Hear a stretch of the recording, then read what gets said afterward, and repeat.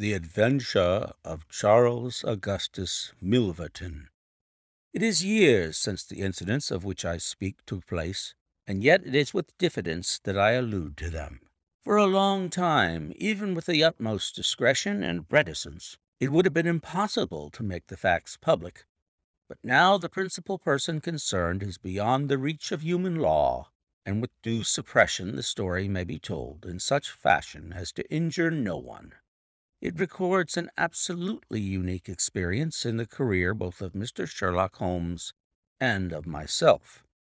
The reader will excuse me if I conceal the date or any other fact by which he might trace the actual occurrence. We had been out for one of our evening rambles, Holmes and I, and had returned about 6 o'clock on a cold, frosty winter's evening. As Holmes turned up the lamp, the light fell upon a card on the table. He glanced at it, and then, with an ejaculation of disgust, threw it on the floor. I picked it up and read, Charles Augustus Milverton, Appledore Towers, Hampstead, Agent. "Who is he?" I asked. "The worst man in London," Holmes answered, as he sat down and stretched his legs before the fire. "Is anything on the back of the card?" I turned it over. "Will call at 6:30, C.A.M., I read. He's about due. Do you feel a creeping, shrinking sensation, Watson, when you stand before the serpents in the zoo and see the slithery, gliding, venomous creatures with their deadly eyes and wicked, flattened faces? Well, that's how Milverton impresses me. I've had to do with 50 murderers in my career, but the worst of them never gave me the repulsion which I have for this fellow. And yet I can't get out of doing business with him. Indeed, he is here at my invitation. But who is he? I'll tell you, Watson. He is the king of all blackmailers. Heaven help the man, and still more the woman, whose secret and reputation come into the power of Milverton. With a smiling face and a heart of marble, he will squeeze and squeeze until he has drained them dry. The fellow is a genius in his way, and would have made his mark in some more savory trade. His method is as follows. He allows it to be known that he is prepared to pay very high sums for letters which compromise people of wealth and position. He receives these wares not only from treacherous valets or maids, but frequently from genteel ruffians who have gained the confidence and affection of trusting women. I happen to know that he paid £700 to a footman for a note 2 lines in length, and that the ruin of a noble family was the result. Everything which is in the market goes to Milverton, and there are hundreds in this great city who turn white at his name. No one knows where his grip may fall, for he is far too rich and far too cunning to work from hand to mouth. He will hold a card back for years in order to play it at the moment when the stake is best worth winning. I have said that he is the worst man in London, and I would ask you, how could one compare the ruffian who in hot blood bludgeons his mate with this man who methodically and at his leisure tortures the soul and wrings the nerves in order to add to his already swollen money-bags? I had seldom heard my friend speak with such intensity of feeling. "But surely," said I, "the fellow must be within the grasp of the law." "Technically, no doubt, but practically not. What would it profit a woman, for example, to get him a few months' imprisonment if her own ruin must immediately follow? His victims dare not hit back. If ever he blackmailed an innocent person, then indeed we should have him. But he is as cunning as the evil one. No, we must find other ways to fight him." "And why is he here?" "Because an illustrious client has placed her piteous case in my hands. It is the Lady Eva Blackwell, the most beautiful debutante of last season. She is to be married in a fortnight to the Earl of Dovercourt. This fiend has several imprudent letters. Imprudent, Watson, nothing worse, which were written to an impecunious young squire in the country. They would suffice to break off the match. Milverton will send the letters to the Earl unless a large sum of money is paid him. I have been commissioned to meet him and to make the best terms I can." At that instant there was a clatter and a rattle in the street below. Looking down, I saw a stately carriage and a pair, the brilliant lamps gleaming on the glossy haunches of the noble chestnuts. A footman opened the door, and a small, stout man in a shaggy astrakhan overcoat descended. A minute later he was in the room. Charles Augustus Milverton was a man of 50, with a large intellectual head, a round, plump, hairless face, a perpetual frozen smile, and two keen gray eyes which gleamed brightly from behind broad, gold-rimmed glasses. There was something of Mr. Pickwick's benevolence in his appearance, marred only by the insincerity of the fixed smile and by the hard glitter of those restless and penetrating eyes. His voice was as smooth and suave as his countenance, as he advanced with a plump little hand extended, murmuring his regret for having missed us at his first visit. Holmes disregarded the outstretched hand and looked at him with a face of granite. Milverton's smile broadened. He shrugged his shoulders, removed his overcoat, folded it with great deliberation over the back of a chair, and then took a seat. "This gentleman," said he, with a wave in my direction, "is it discreet? Is it right?" "Dr. Watson is my friend and partner." "Very good, Mr. Holmes. It is only in your client's interests that I protested. The matter is so very delicate." "Dr. Watson has already heard of it." "Then we can proceed to business.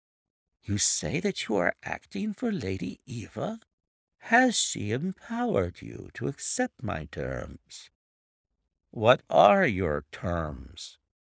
£7,000. "And the alternative?" "My dear sir, it is painful for me to discuss it, but if the money is not paid on the 14th, there certainly will be no marriage on the 18th. His insufferable smile was more complacent than ever. Holmes thought for a little. "You appear to me," he said at last, "to be taking matters too much for granted. I am, of course, familiar with the contents of these letters. My client will certainly do what I may advise. I shall counsel her to tell her future husband the whole story and to trust to his generosity." Milverton chuckled. "You evidently do not know the Earl," said he. From the baffled look upon Holmes's face, I could see clearly that he did. "What harm is there in the letters?" he asked. "They are sprightly, very sprightly," Milverton answered. "The lady was a charming correspondent, but I can assure you that the Earl of Dovercourt would fail to appreciate them. However, since you think otherwise, we will let it rest at that.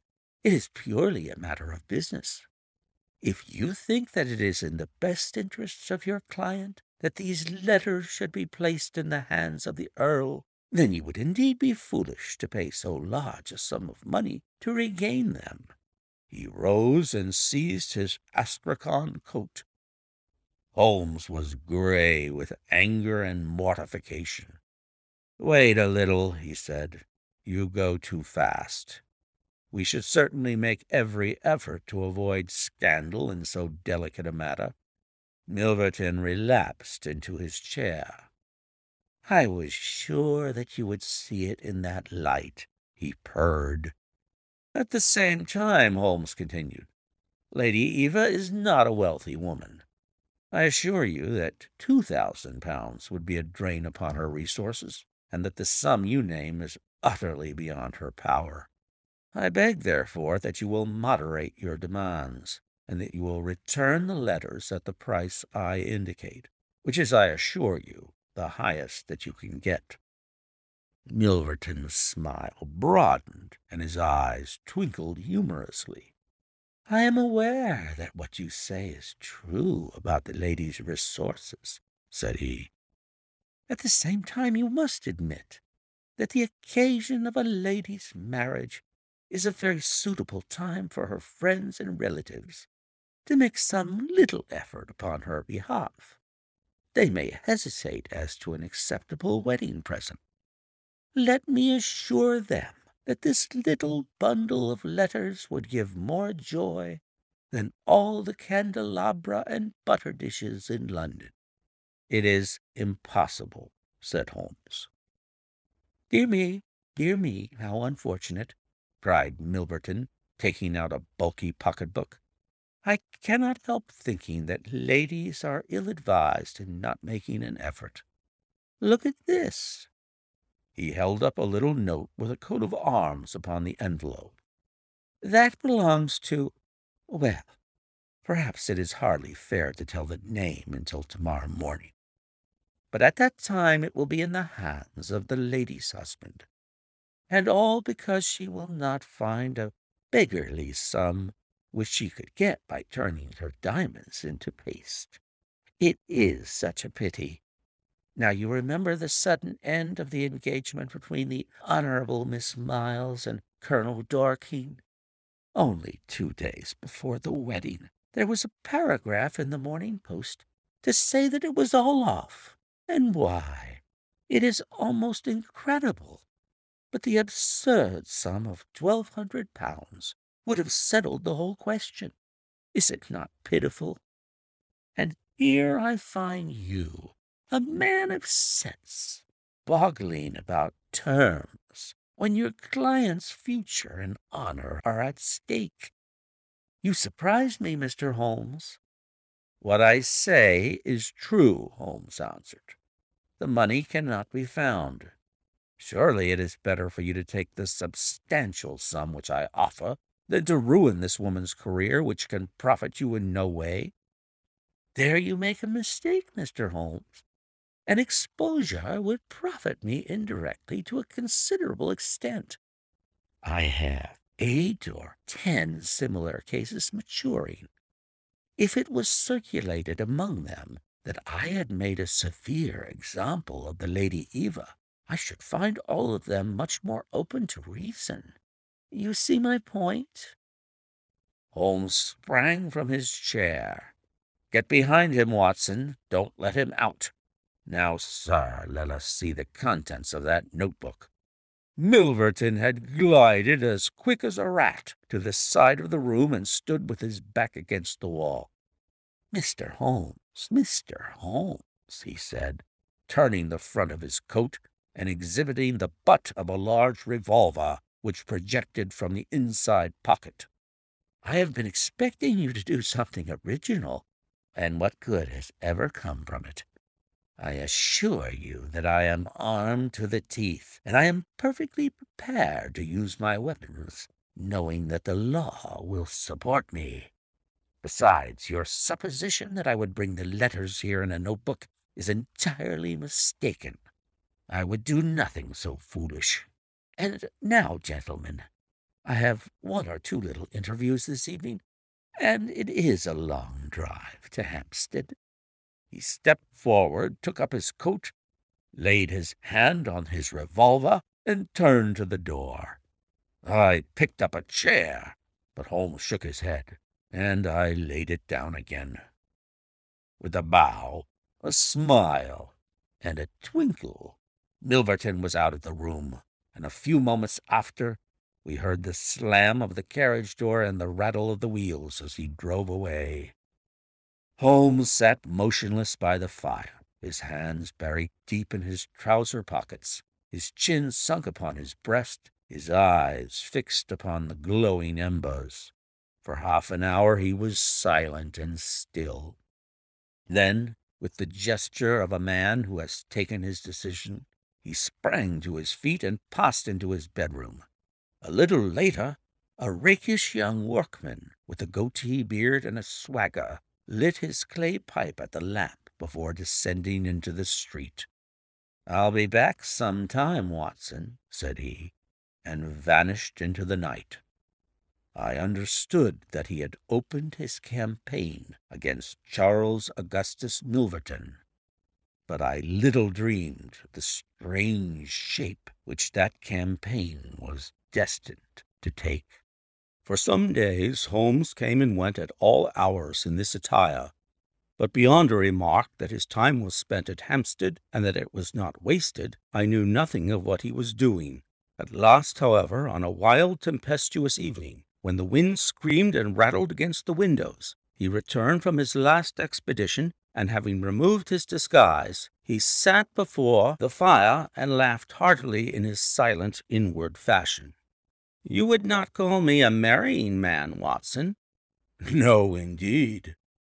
"You'll be interested to hear that I'm engaged." "My dear fellow, I congrat to Milverton's housemaid." "Good heavens, Holmes!" "I wanted information, Watson." "Surely you have gone too far." "It was a most necessary step. I am a plumber with a rising business, Escott by name. I have walked out with her each evening, and I have talked with her. Good heavens, those talks! However, I have got all I wanted. I know Milverton's house as I know the palm of my hand." "But the girl, Holmes?" He shrugged his shoulders. "You can't help it, my dear Watson. You must play your cards as best you can when such a stake is on the table. However, I rejoice to say that I have a hated rival who will certainly cut me out the instant that my back is turned. What a splendid night it is!" "You like this weather?" "It suits my purpose. Watson, I mean to burgle Milverton's house tonight." I had a catching of the breath, and my skin went cold at the words, which were slowly uttered in a tone of concentrated resolution. As a flash of lightning in the night shows up in an instant every detail of a wild landscape, so at one glance I seemed to see every possible result of such an action: the detection, the capture, the honored career ending in irreparable failure and disgrace, my friend himself lying at the mercy of the odious Milverton. "For heaven's sake, Holmes, think what you are doing," I cried. "My dear fellow, I have given it every consideration. I am never precipitate in my actions, nor would I adopt so energetic and indeed so dangerous a course if any other were possible. Let us look at the matter clearly and fairly. I suppose that you will admit that the action is morally justifiable, though technically criminal. To burgle his house is no more than to forcibly take his pocketbook, an action in which you were prepared to aid me." I turned it over in my mind. "Yes," I said, "it is morally justifiable, so long as our object is to take no articles save those which are used for an illegal purpose." "Exactly. Since it is morally justifiable, I have only to consider the question of personal risk. Surely a gentleman should not lay much stress upon this when a lady is in most desperate need of his help." "You will be in such a false position." "Well, that is part of the risk. There is no other possible way of regaining these letters. The unfortunate lady has not the money, and there are none of her people in whom she could confide.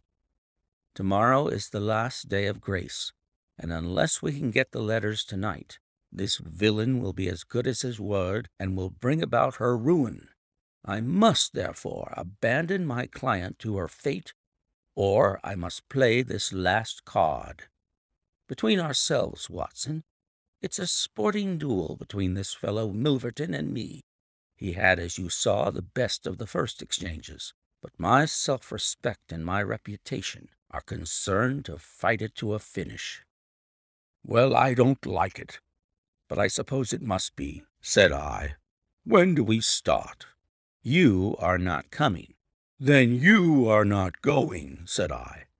"I give you my word of honor, and I never broke it in my life, that I will take a cab straight to the police station and give you away, unless you let me share this adventure with you. You can't help me." "How do you know that?" "You can't tell what may happen. Anyway, my resolution is taken. Other people besides you have self-respect and even reputations." Holmes had looked annoyed, but his brow cleared, and he clapped me on the shoulder. "Well, well, my dear fellow, be it so. We have shared this room for some years, and it would be amusing if we ended by sharing the same cell. You know, Watson, I don't mind confessing to you that I have always had an idea that I would have made a highly efficient criminal. This is the chance of my lifetime in that direction. See here." He took a neat little leather case out of a drawer, and opening it, he exhibited a number of shining instruments. "This is a first-class, up-to-date burgling kit, with a nickel-plated jemmy, diamond-tipped glass cutter, adaptable keys, and every modern improvement which the march of civilization demands. Here, too, is my dark lantern. Everything is in order. Have you a pair of silent shoes?" "I have rubber-soled tennis shoes." "Excellent. And a mask?" "I can see that you have a strong natural turn for this sort of thing." "Very good. Do you make the masks. We shall have some cold supper before we start. It is now 9:30. At 11 we shall drive as far as Church Row. It is a quarter of an hour's walk from there to Appledore Towers. We shall be at work before midnight. Milverton is a heavy sleeper, and retires punctually at 10:30. With any luck we should be back here by 2, with the Lady Eva's letters in my pocket.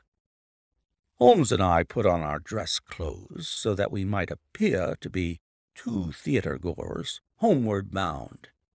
In Oxford Street we picked up a hansom and drove to an address in Hampstead. Here we paid off our cab, and with our greatcoats buttoned up, for it was bitterly cold and the wind seemed to blow through us, we walked along the edge of the heath. "It's a business that needs delicate treatment," said Holmes. "These documents are contained in a safe in the fellow's study, and the study is the ante-room of his bedchamber. On the other hand, like all these stout little men who do themselves well, he is a plethoric sleeper. Agatha, that's my fiancée, says it is a joke in the servants' hall that it's impossible to wake the master. He has a secretary who is devoted to his interests and never budges from the study all day. That's why we are going at night. Then he has a beast of a dog which roams the garden. I met Agatha late the last 2 evenings, and she locks the brute up so as to give me a clear run. This is the house, this big one in its own grounds. Through the gate, now to the right among the laurels. We might put on our masks here, I think. You see, there is not a glimmer of light in any of the windows, and everything is working splendidly. With our black silk face coverings, which turned us into 2 of the most truculent figures in London, we stole up to the silent, gloomy house. A sort of tiled veranda extended along one side of it, lined by several windows and 2 doors. "That's his bedroom," Holmes whispered. "This door opens straight into the study. It would suit us best, but it is bolted as well as locked, and we should make too much noise getting in. Come round here. There's a greenhouse which opens into the drawing-room." The place was locked, but Holmes removed a circle of glass and turned the key from the inside. An instant afterwards he had closed the door behind us, and we had become felons in the eyes of the law. The thick, warm air of the conservatory and the rich, choking fragrance of exotic plants took us by the throat. He seized my hand in the darkness and led me swiftly past banks of shrubs which brushed against our faces. Holmes had remarkable powers, carefully cultivated, of seeing in the dark. Still holding my hand in one of his, he opened a door, and I was vaguely conscious that we had entered a large room in which a cigar had been smoked not long before. He felt his way among the furniture, opened another door, and closed it behind us. Putting out my hand, I felt several coats hanging from the wall, and I understood that I was in a passage. We passed along it, and Holmes very gently opened a door upon the right-hand side.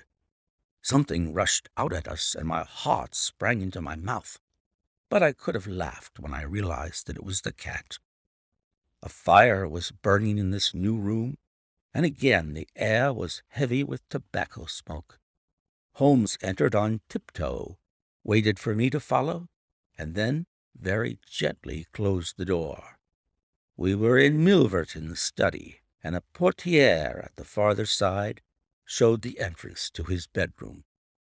It was a good fire, and the room was illuminated by it. Near the door I saw the gleam of an electric switch, but it was unnecessary, even if it had been safe, to turn it on. At one side of the fireplace was a heavy curtain which covered the bay window we had seen from outside. On the other side was the door which communicated with the veranda. A desk stood in the center with a turning chair of shining red leather. Opposite was a large bookcase with a marble bust of Athena on the top. In the corner between the bookcase and the wall there stood a tall green safe, the firelight flashing back from the polished brass knobs upon its face. Holmes stole across and looked at it. Then he crept to the door of the bedroom and stood with slanting head listening intently. No sound came from within. Meanwhile, it had struck me that it would be wise to secure our retreat through the outer door, so I examined it.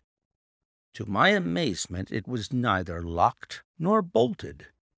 I touched Holmes on the arm, and he turned his masked face in that direction. I saw him start, and he was evidently as surprised as I. "I don't like it," he whispered, putting his lips to my very ear. "I can't quite make it out. Anyway, we have no time to lose." "Can I do anything?" "Yes, stand by the door. If you hear anyone come, bolt it on the inside, and we can get away as we came.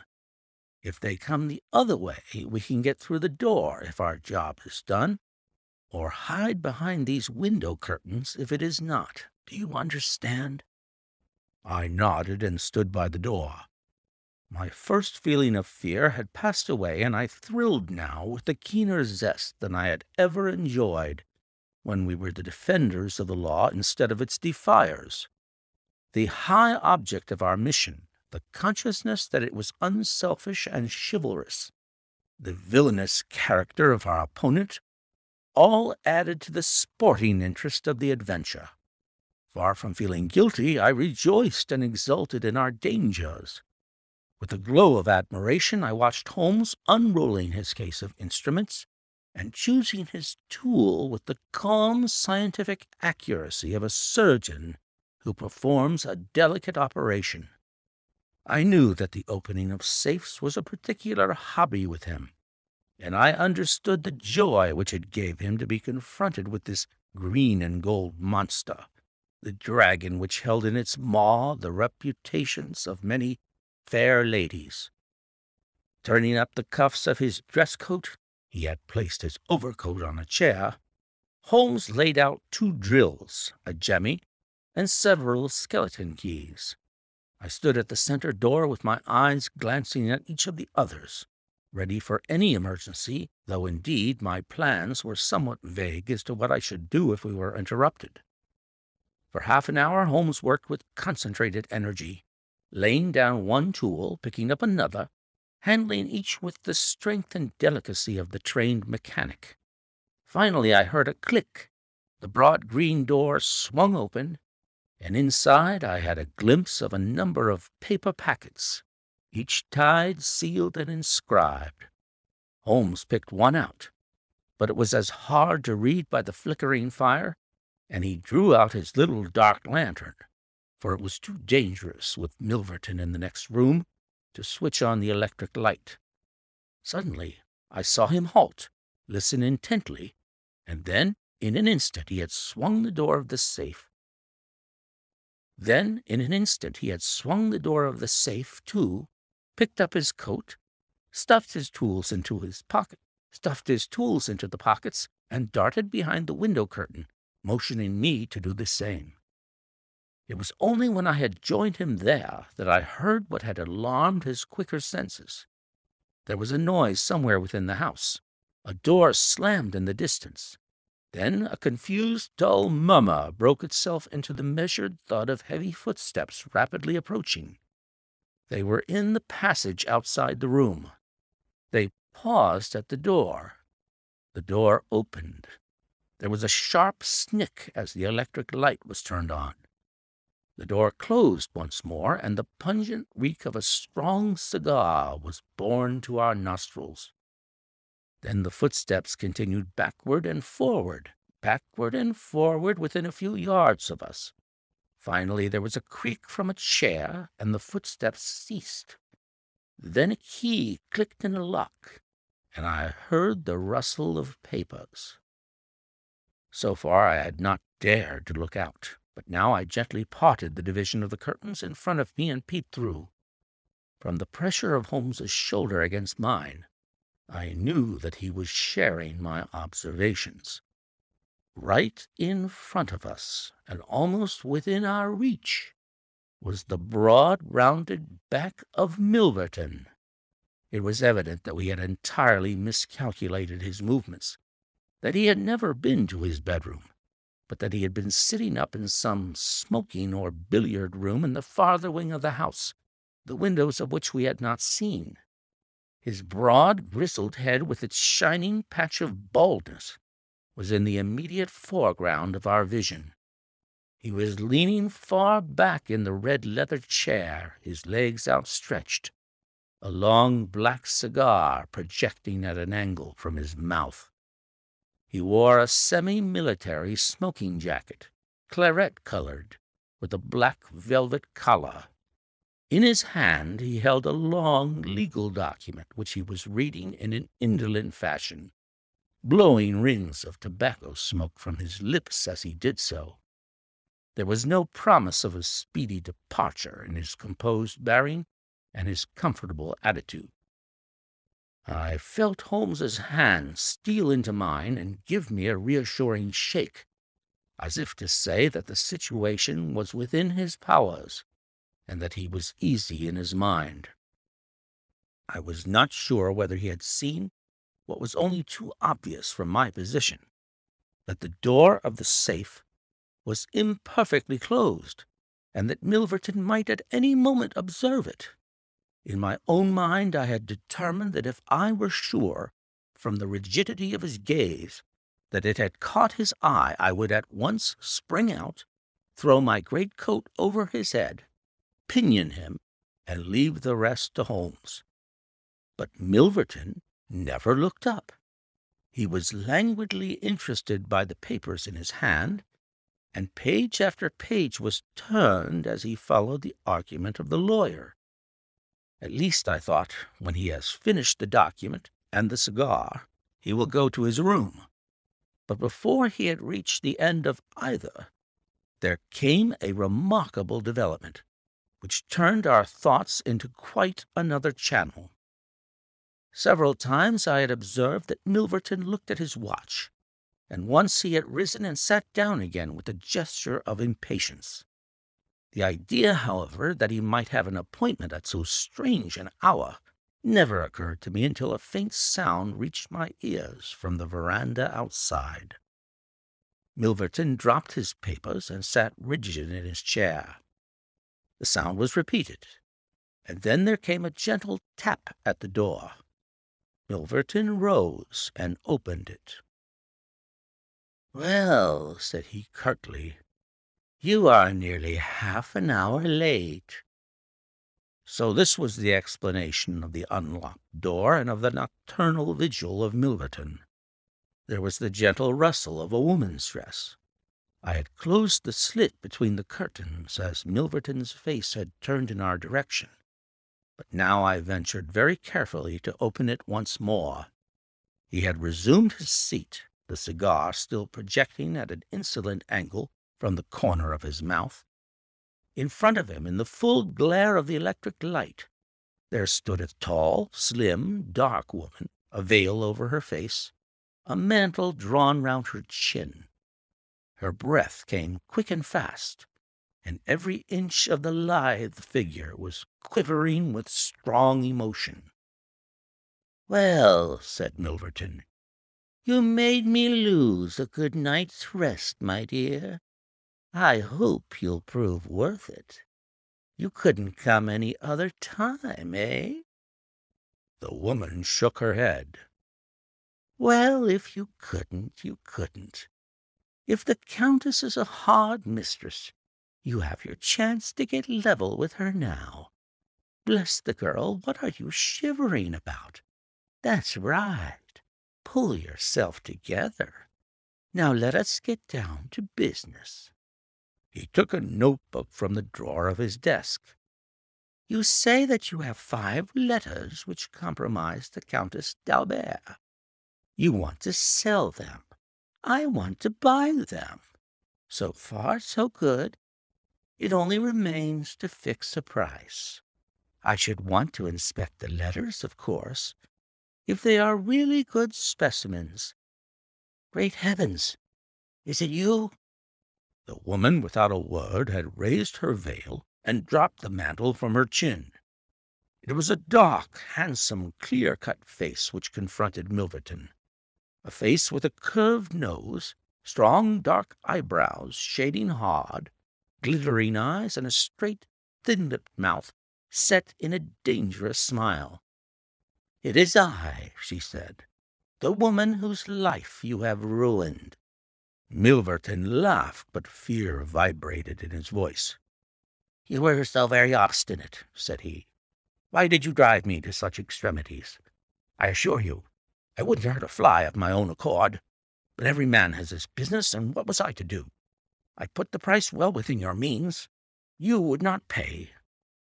So you sent the letters to my husband, and he, the noblest gentleman that ever lived, a man whose boots I was never worthy to lace, he broke his gallant heart and died. You remember that last night when I came through that door? I begged and prayed you for mercy, and you laughed in my face as you are trying to laugh now. Only your coward heart cannot keep your lips from twitching. Yes, you never thought to see me here again, but it was that night which taught me how I could meet you face to face and alone. Well, Charles Milverton, what have you to say?" "Don't imagine that you can bully me," said he, rising to his feet. "I have only to raise my voice, and I could call my servants and have you arrested. But I will make allowance for your natural anger. Leave the room at once as you came, and I will say no more." The woman stood with her hand buried in her bosom, and the same deadly smile on her thin lips. "You will ruin no more lives as you have ruined mine. You will wring no more hearts as you wrung mine. I will free the world of a poisonous thing. Take that, you hound! And that! And that! And that!" She had drawn a little gleaming revolver and emptied barrel after barrel into Milverton's body, the muzzle within 2 feet of his shirt-front. He shrank away and then fell forward upon the table, coughing furiously and clawing among the papers. Then he staggered to his feet, received another shot, and rolled upon the floor. "You've done me!" he cried, and lay still. The woman looked at him intently and ground her heel into his upturned face. She looked again, but there was no sound or movement. I heard a sharp rustle. The night air blew into the heated room, and the avenger was gone. No interference upon our part could have saved the man from his fate. But as the woman poured bullet after bullet into Milverton's shrinking body, I was about to spring out, when I felt Holmes's cold, strong grasp upon my wrist. I understood the whole argument of that firm, restraining grip, that it was no affair of ours, that justice had overtaken a villain, that we had our own duties and our own objects which were not to be lost sight of. But hardly had the woman rushed from the room, when Holmes, with swift, silent steps, was over at the other door. He turned the key in the lock. At the same instant we heard voices in the house and the sound of hurrying feet. The revolver shots had roused the household.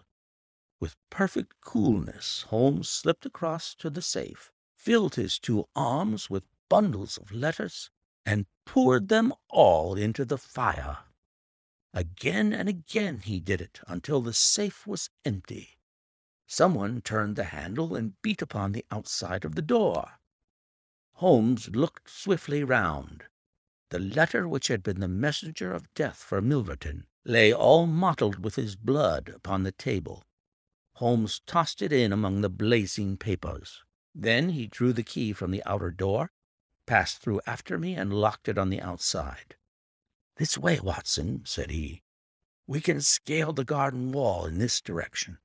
I could not have believed that an alarm could have spread so swiftly. Looking back, the huge house was one blaze of light. The front door was open, and figures were rushing down the drive. The whole garden was alive with people, and one fellow raised a view hallo as we emerged from the veranda and followed hard at our heels. Holmes seemed to know the grounds perfectly, and he threaded his way swiftly among a plantation of small trees, I close at his heels, and our foremost pursuer panting behind us. It was a 6-foot wall which barred our path, but he sprang to the top and over. As I did the same, I felt the hand of the man behind me grab at my ankle, but I kicked myself free and scrambled over a grass-strewn coping.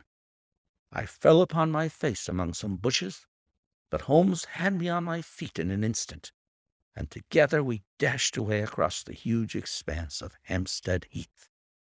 We had run 2 miles, I suppose, before Holmes at last halted and listened intently.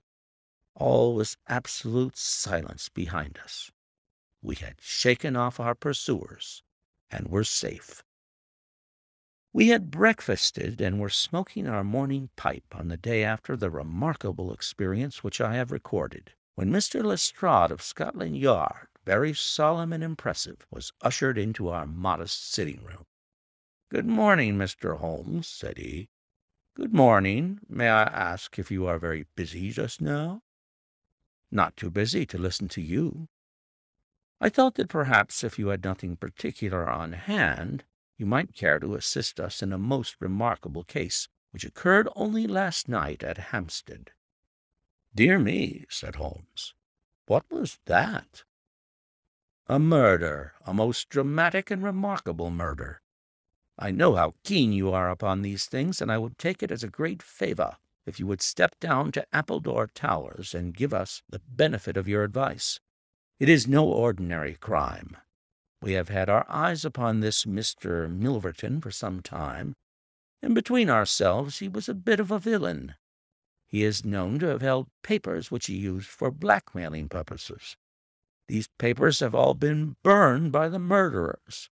No article of value was taken, as it is probable that the criminals were men of good position, whose sole object was to prevent social exposure."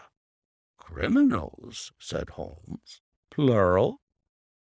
"Yes, there were 2 of them. They were as nearly as possible captured red-handed. We have their footmarks. We have their description. It's 10 to 1 that we trace them. The first fellow was a bit too active, but the second was caught by the under-gardener, and only got away after a struggle. He was a middle-sized, strongly built man, square jaw, thick neck, moustache, a mask over his eyes." "That's rather vague," said Sherlock Holmes. "My, it might be a description of Watson." "It's true," said the inspector with amusement. It might be a description of Watson. Well, I'm afraid I can't help you, Lestrade, said Holmes. The fact is that I knew this fellow Milverton, that I considered him one of the most dangerous men in London, and that I think there are certain crimes which the law cannot touch, and which therefore to some extent justify private revenge. No, it's no use arguing. I have made up my mind. My sympathies are with the criminals rather than with the victim, and I will not handle this case. Holmes had not said one word to me about the tragedy which we had witnessed, but I observed all the morning that he was in his most thoughtful mood, and he gave me the impression, from his vacant eyes and his abstracted manner, of a man who is striving to recall something to his memory. We were in the middle of our lunch when he suddenly sprang to his feet. "By Jove, Watson, I've got it!" he cried. "Take your hat. Come with me." He hurried at his top speed down Baker Street and along Oxford Street until we had almost reached Regent's Circus. Here on the left hand there stands a shop filled with photographs of the celebrities and beauties of the day. Holmes's eyes fixed themselves upon one of them, and following his gaze I saw the picture of a regal and stately lady in court dress, with a high diamond tiara upon her noble head. I looked at that delicately curved nose, at the marked eyebrows, at the straight mouth, and the strong little chin beneath it. Then I caught my breath as I read the time-honored title of the great nobleman and statesman whose wife she had been. My eyes met those of Holmes, and he put his finger to his lips as we turned away from the window. End of story.